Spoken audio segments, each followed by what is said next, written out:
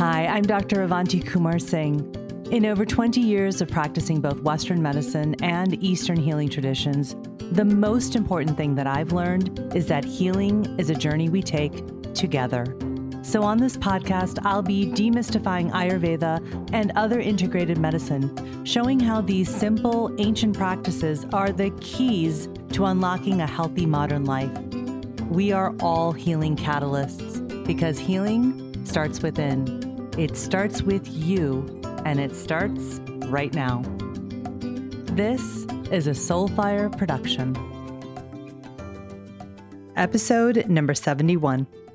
Hello, my beautiful friends. It's so great to be back with you again this week. I really missed being here with you last week. To all my friends in the United States, I hope you had a restful holiday. And to all of my other friends around the world, I'm so glad that you're back here with me again this week. And if you're new here, welcome to the Healing Catalyst podcast. I'm your host, Avanti, and I'm so glad that you're here. So today we're rounding out a month-long exploration during the month of November of connection to others as medicine with my guest, Rakhi Mutta.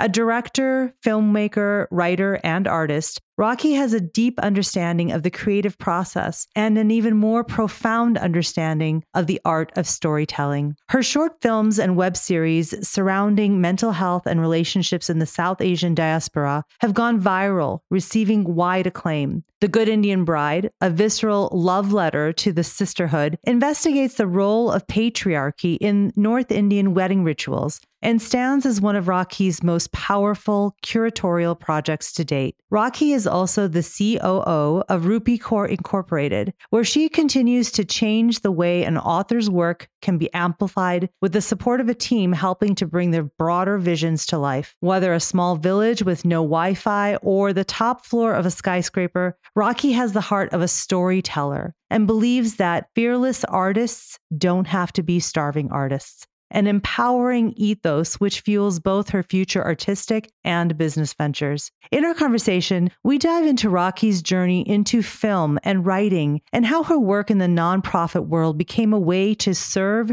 through art. We discuss how she met Rupee Kaur and what compelled her to help amplify Rupee's poetry, helping to make Rupee one of the best-selling poets in history. Rakhi also shares why story and storytelling is a powerful point of connection between people and why it's healing medicine. I am so happy to share my beautiful heart-to-heart conversation with Rakhi Mutta about the healing medicine of connection to others through story. Well, hello, Rakhi. How are you? I'm well. How are you doing? I'm good. I'm so excited to have you on the podcast. I know we've been trying to do this for a while, and this is going to be fun. I have so many questions to ask you. And so thank you for doing this with me today. Thank you for having me. Absolutely. And so, this month we are talking about connection to others. And I thought you would be the most amazing person to talk to because you are a storyteller, and storytelling is a way that we connect with others. And so before we get into all of that, I really am curious because you have such an interesting background. You're a filmmaker, an artist, a director, a writer, and you also had your start in the nonprofit world. And now you're the COO for the poet Rupee Kaur, who is like this amazing sensation, and you run her company.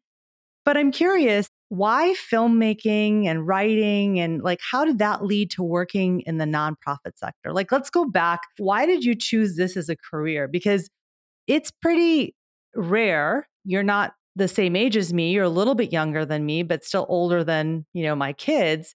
And it's not a very traditional industry or career to pick for our generation of South Asians who are first generation here. In Canada and in the United States. You're in Canada. So tell me about, how did this all happen? Yes. So first, I would say that I grew up in a very unique household.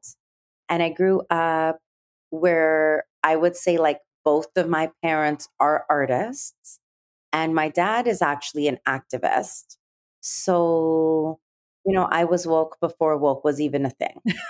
We grew up in a house that was a very, very aware and conversations around race relations, indigenous issues, the LGBT community, I was having those conversations from when I was 9 years old.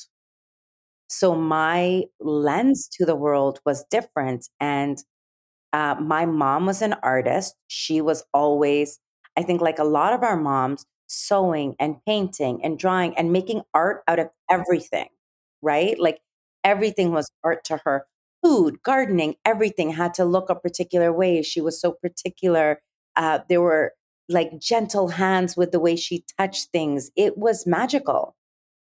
And often in the evenings, when we would come home from playing outside, we would see my dad painting, we would see him sculpting, we would see him woodworking.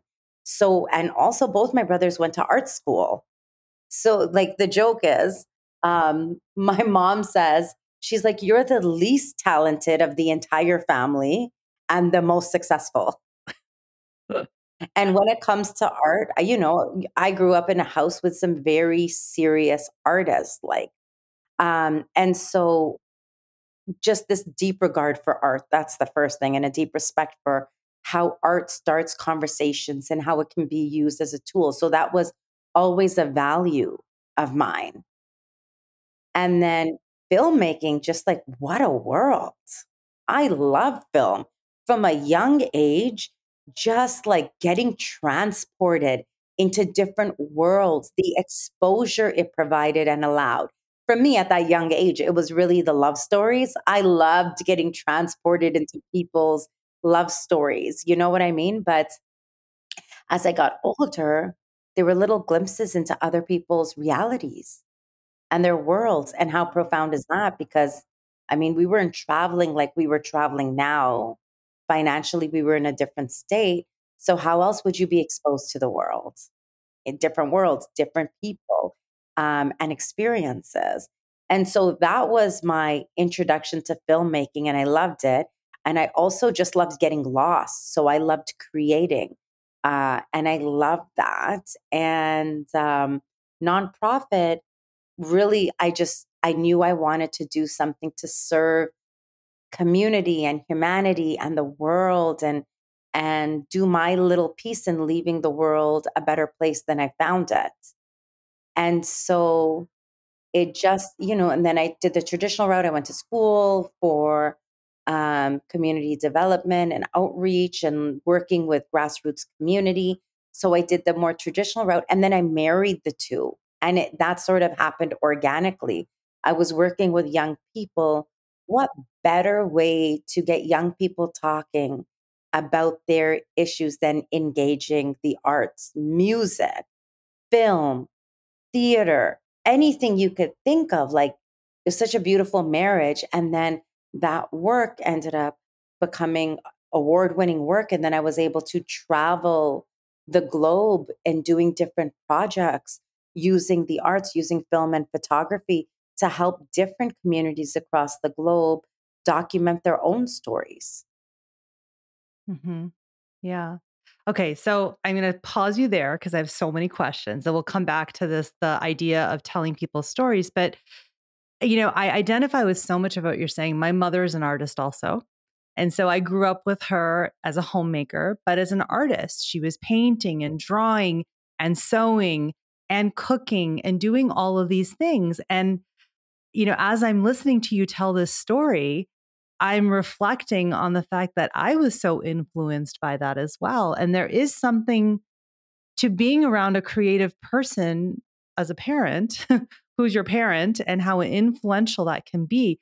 But it's so interesting, but because for me, I didn't go into the arts. Instead, I went into the health professions. And, I guess I nurtured my creativity in different ways.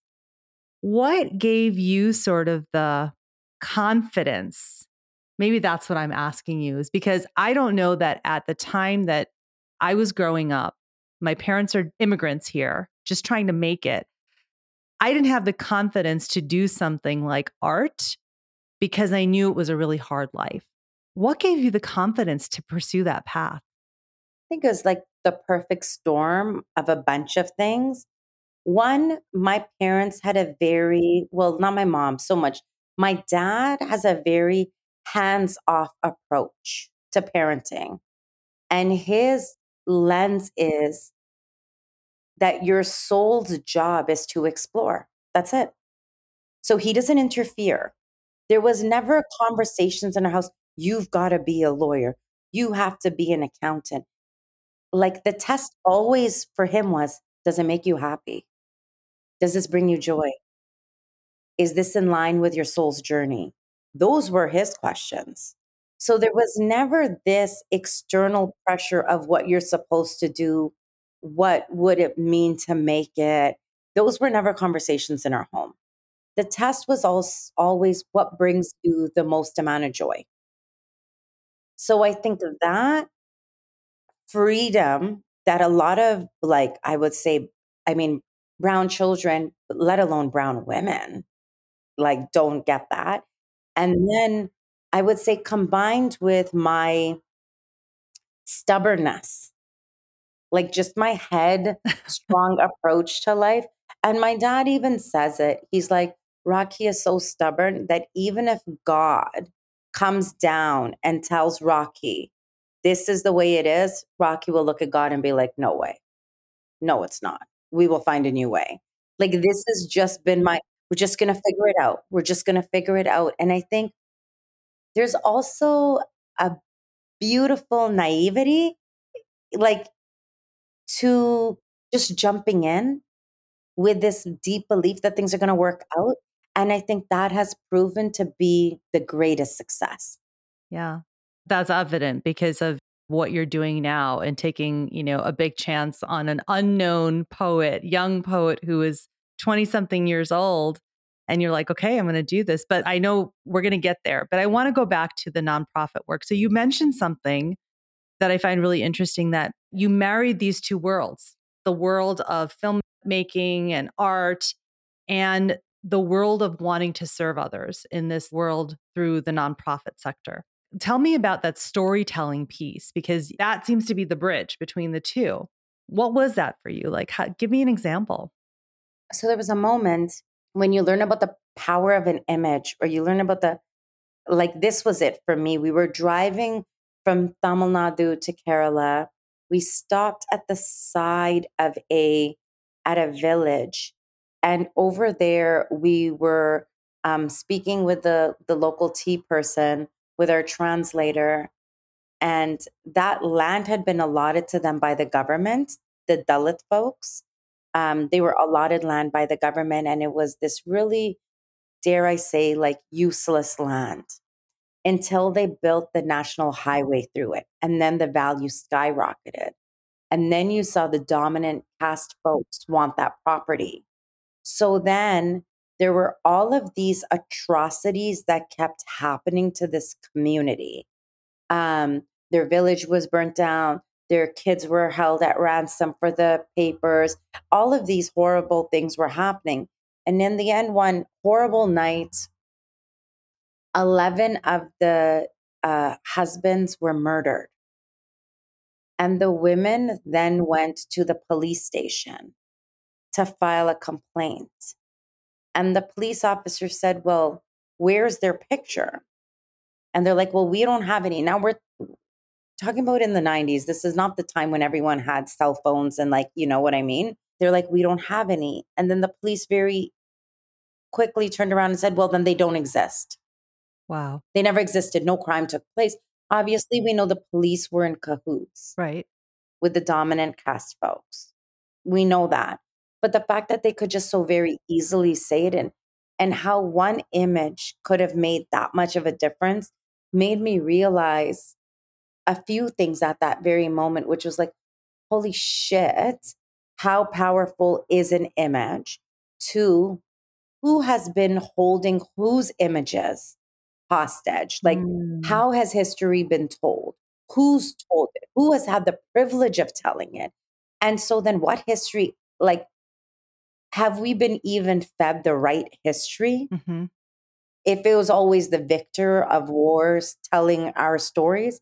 So like it just spiraled. I just couldn't get it out of my mind. And I was there with my best friend Natasha, and then we co-created an organization called Kahania, Sister Sharing Stories. And through that, we traveled around and helped community document their own trials and tribulations so that you could hear from their mouth versus other people going in and saying, this is your story, or these are your experiences, or this is that. So I think that was a turning moment for me. Yeah. So you're doing this nonprofit work, you start producing these beautiful films and winning awards for all of this. And then you meet Rupi Kaur. So tell us about that story, about how did that happen?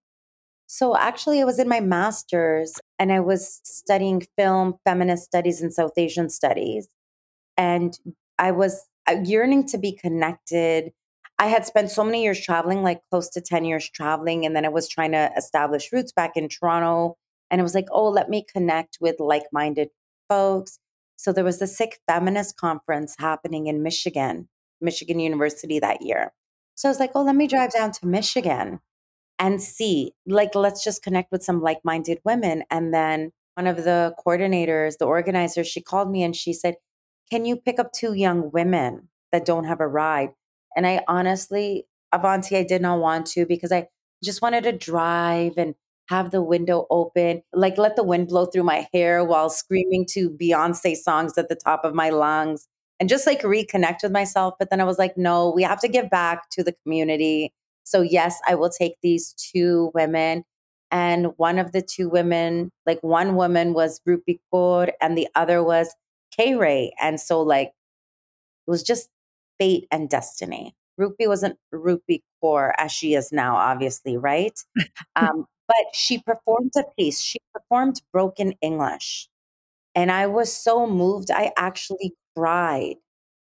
And I felt it in every Milk and Honey wasn't even published at the time, but she had written Broken English. And it was such a profound piece. And we had connected on that drive, like we were long lost friends. And, in an intense amount, like in 48 hours, you're together nonstop, a bond really built. Like it was amazing.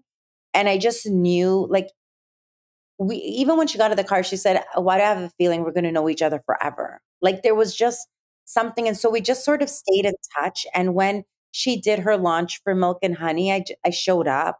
And then we just used to kind of talk here and there. I used to give her advice here and there as like an older sister in the community. And then she actually called me and said, like, I want to take my career to the next level. Will you come on? Also, I would say, Avanti, the first time I felt like I met somebody whose work ethic matched my work ethic, like whose hustle matched my hustle and beyond and inspired me. And so, we had set like these lofty year goals and we met them in 3 months. And then we were like, well, what's next? What's next? And we were just so excited. And the work became so much that my supervisor, my master's said, like, you can't do this. You have to choose. You can't do both. Your professors are complaining. You can't travel this much. And she, luckily being a South Asian woman, said, I think you're on to something really special. And you can come back at any time and do your master's.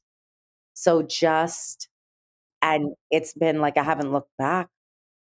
It's one thing to be around someone who is going to, be successful and all that. But I feel like after talking to you, we've had personal conversations that it was something much more for you than just helping a young artist, which is important, but it was much more than that. When I read Milk and Honey, that book moved me to the core. The honesty, the rawness, the vulnerability, it was finally as if there was a voice for all of the things South Asian women had been going through silently and how they had been suffering silently for so long. And somebody in the rawest form had um, the sheer guts to just say it and lift the cloak off the ugliness. And I felt like that voice needed and deserved to be amplified and protected and brought to the masses. As I mean, I'm not a fool. Rupi can't represent all South Asian women, nor does she ever try to. But I felt like if this voice could at least strike a chord or be a role model for other people so many of the other issues could come forward, then it was my responsibility and my duty to help project this voice. Yeah. Which is, as you're saying that, I'm thinking about your work in the nonprofit world. It's the same idea because you saw that there was a need to share these women's stories, these women who had lost their husbands and had no proof of them existing. And you were like, this is wrong. I have to do something. And so you decided to amplify their voices by helping them share their story. And you did the same thing with Rupi, which I think is just incredible. And it's such service that you are doing in such a beautiful, beautiful, meaningful way. And so, what do you think is so important about story and storytelling? There's so many beautiful things, right? There's a deep emotional connection, there's representation, and story can be used to like for everything. You want to raise awareness, you tell it through a story. You want to build something, you want to convey emotion. So I feel like story is the root of everything. It's what I use even with my son. It's the number one way I try to teach him is even though I think he rolls his eyes and he doesn't have any understanding, but I just feel it's like the crux and the core, and especially of our culture that's so ancient and old. Story, the conversation, the dialogue, I feel like it's magical. Yeah.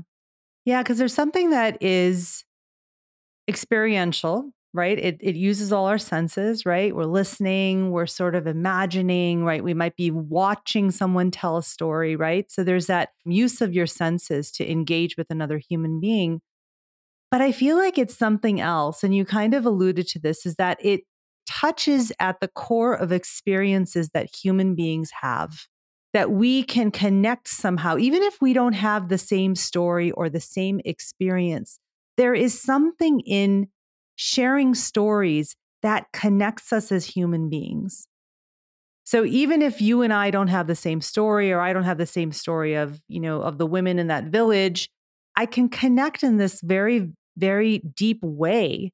Just as you were describing when you were listening to Rupi's story or her performance, right? It touched you to a core, regardless of whether you had had that experience or not, right? So I think there's something very primal almost in that. And so I would love to know, I mean, you've done so many of your own projects. I mean, it's one thing to amplify other people's stories, but you've done a lot of artistic projects. Can you tell us about some of the films and some of the pieces that you've done? You've done interactive experiences. What have been maybe one or two of the most significant ones to you personally and why? Tell us about those. I would say two of my, I wouldn't say favorite. I would say Good Indian Bride is actually one of my favorites, but Anarkali, I think, has been one of my greatest learning lessons.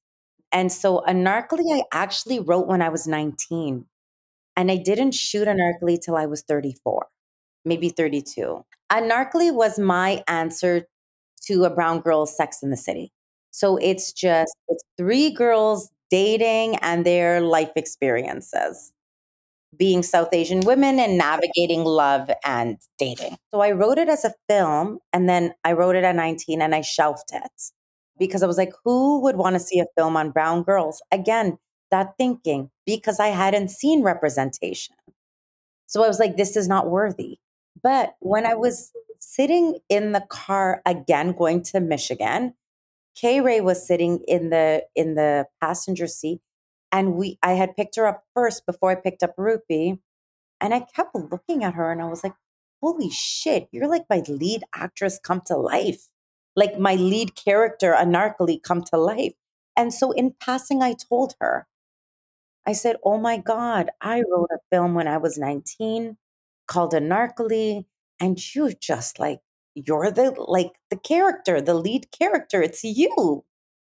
And then she started laughing and she just said, oh, you should make it then. I'm like, what do you mean just make it? How do you just make it? And she's like, oh, the web, da, da," which was all new to me, right? Like this younger generation and YouTube and web series. Seeing Rupi and her art, seeing Kiran and her art, it reignited a fire in me because I wasn't doing filming. I had stopped after like I had done my traveling and I was trying to settle in. I was trying to do the proper thing, I guess.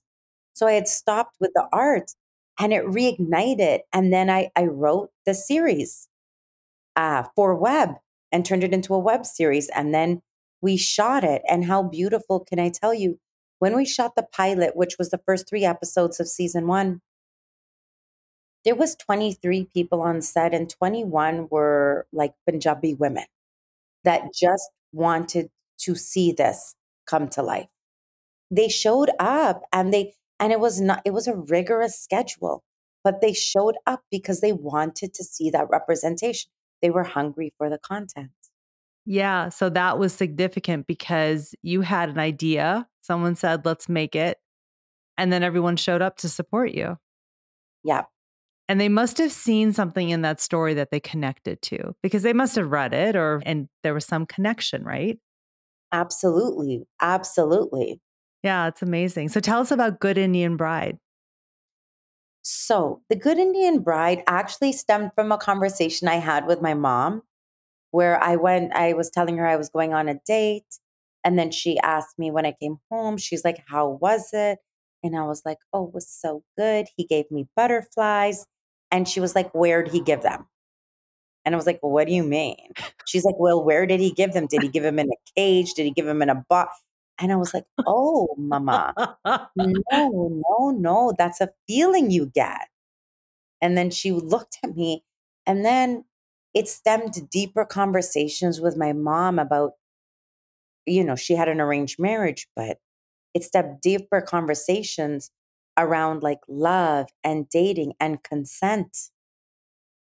And then, digging deeper into my grandmother who got married at the age of 11 and what consent would have looked like and then digging deep into the experiences of my aunts and it just started this unraveling of gathering of information and from it I had this idea of the Good Indian Bride photo shoot, which was like literally just looking at what the good Indian bride is. Literally. All the things that you're quiet, don't speak, what you're supposed to physically look like. And then I was like, oh, I really like this. And we started shooting and playing. And then I was like, okay, like, am I going to do an exhibit? But I didn't want a gaze because I felt like Indian women had been gazed upon and exotified in all of these like weird ways. So I was like, I felt like people should feel as uncomfortable as so many of these Indian women have felt for years and generations. And so I decided to make it an interactive exhibit. And so literally bringing the photographs to life so people would have to interact and deal with how uncomfortable they are. And so that was that. It was a one night only. The amount of work that went into it, again, a major labor of love from so many people. And yes, and that's what that exhibit was. Wow. Again, storytelling and what connects you, right, to other people. And so I'm really curious. You picked these topics that were sort of reflective of what you were going through, what conversations with your mom, conversations with your friends. So there was something that rang true to you. How do you think stories are healing? I think sometimes when there's just an acknowledgement of the pain, when you can just see yourself represented, I think that helps with the healing. Sometimes stories become the starting point.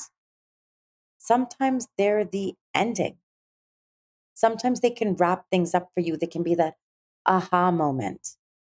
And one thing I realized with Hanedi, one of the films we shot on depression, uh, was that was a conversation starter for a lot of people that weren't even aware about depression. So I think for me, just like they go hand in hand because of the representation, the reflection, and then you have to actually do the work that comes with it. Yeah. Because sometimes, people will look at going to a film or to a movie as an escape from real life, right? Absolutely. And they say, oh, they go into the film, they leave, and it's like, okay, that was a story. It's not real. And I can go back to my life. Absolutely. What do you think makes a story so powerful that it is that beginning or that ending versus just, I can go back to my life? Escapism. So I'm the number one. Like if you see what I consume, I always like consume escapism, especially when I'm traveling and the work was so heavy. When I would come back, I did not have the emotional capacity to watch documentaries or to consume anything with any more trauma. I was at my capacity. So I would consume Avanti, the cheesiest Bollywood flicks you could possibly get your hand. Like the cheesier the better because I needed something mind numbing that was so far from my reality. But I think what the difference is, I think is first of all, what is the content that you're dealing with? And then there's all of the elements of how are you telling that story, right? Is it sensationalism? Is it rooted in reality? Who's writing that story?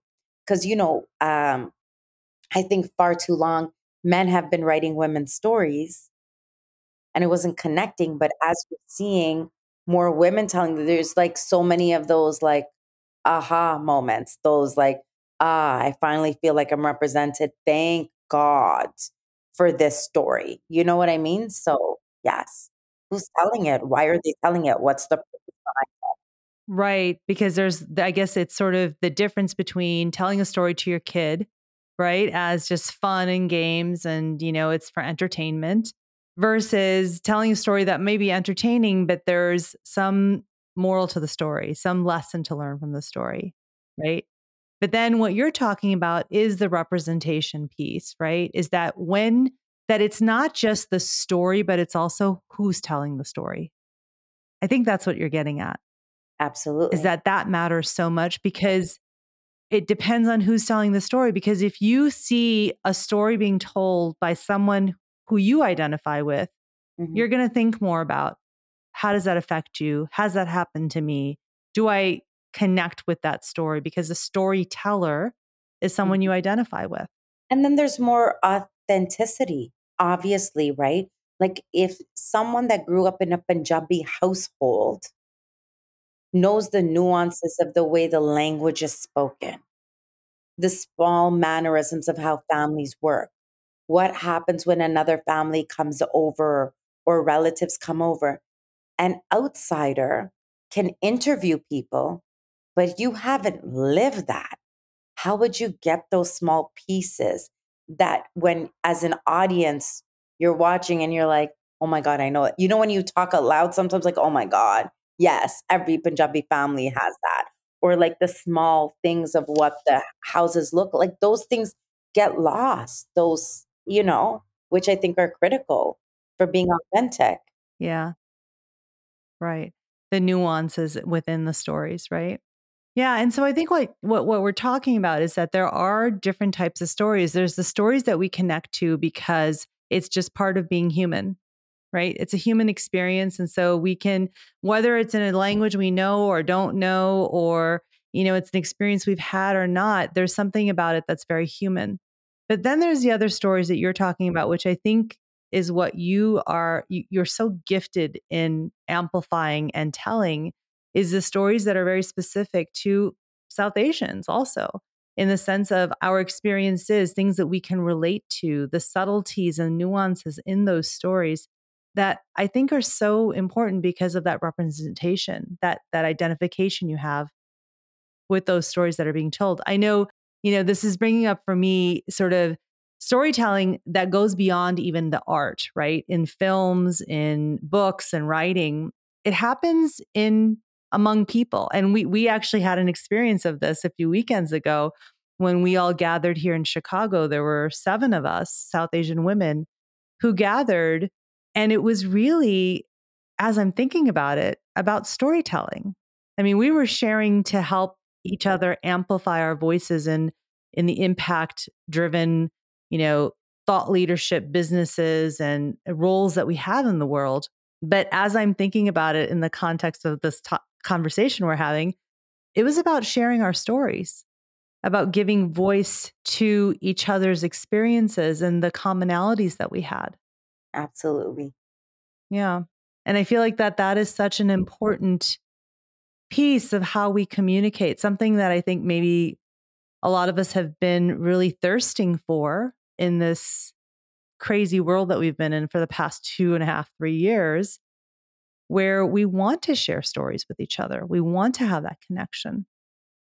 And so as we're going into these holidays, there's something about connecting with others through story, through sharing our experiences, through being vulnerable enough to share honestly and authentically. What's one of your favorite stories, Rakhi? I like fables a lot. And I like them also, I think, because of the emotional connection. Like we all used to gather on my parents' bed at nighttime growing up. And we just used to sit around and talk as a family. And then my dad would share stories like, the boy who cried wolf. And then he would share stories of Guru Nanak and like the teaching and the morals. And so I think I like those.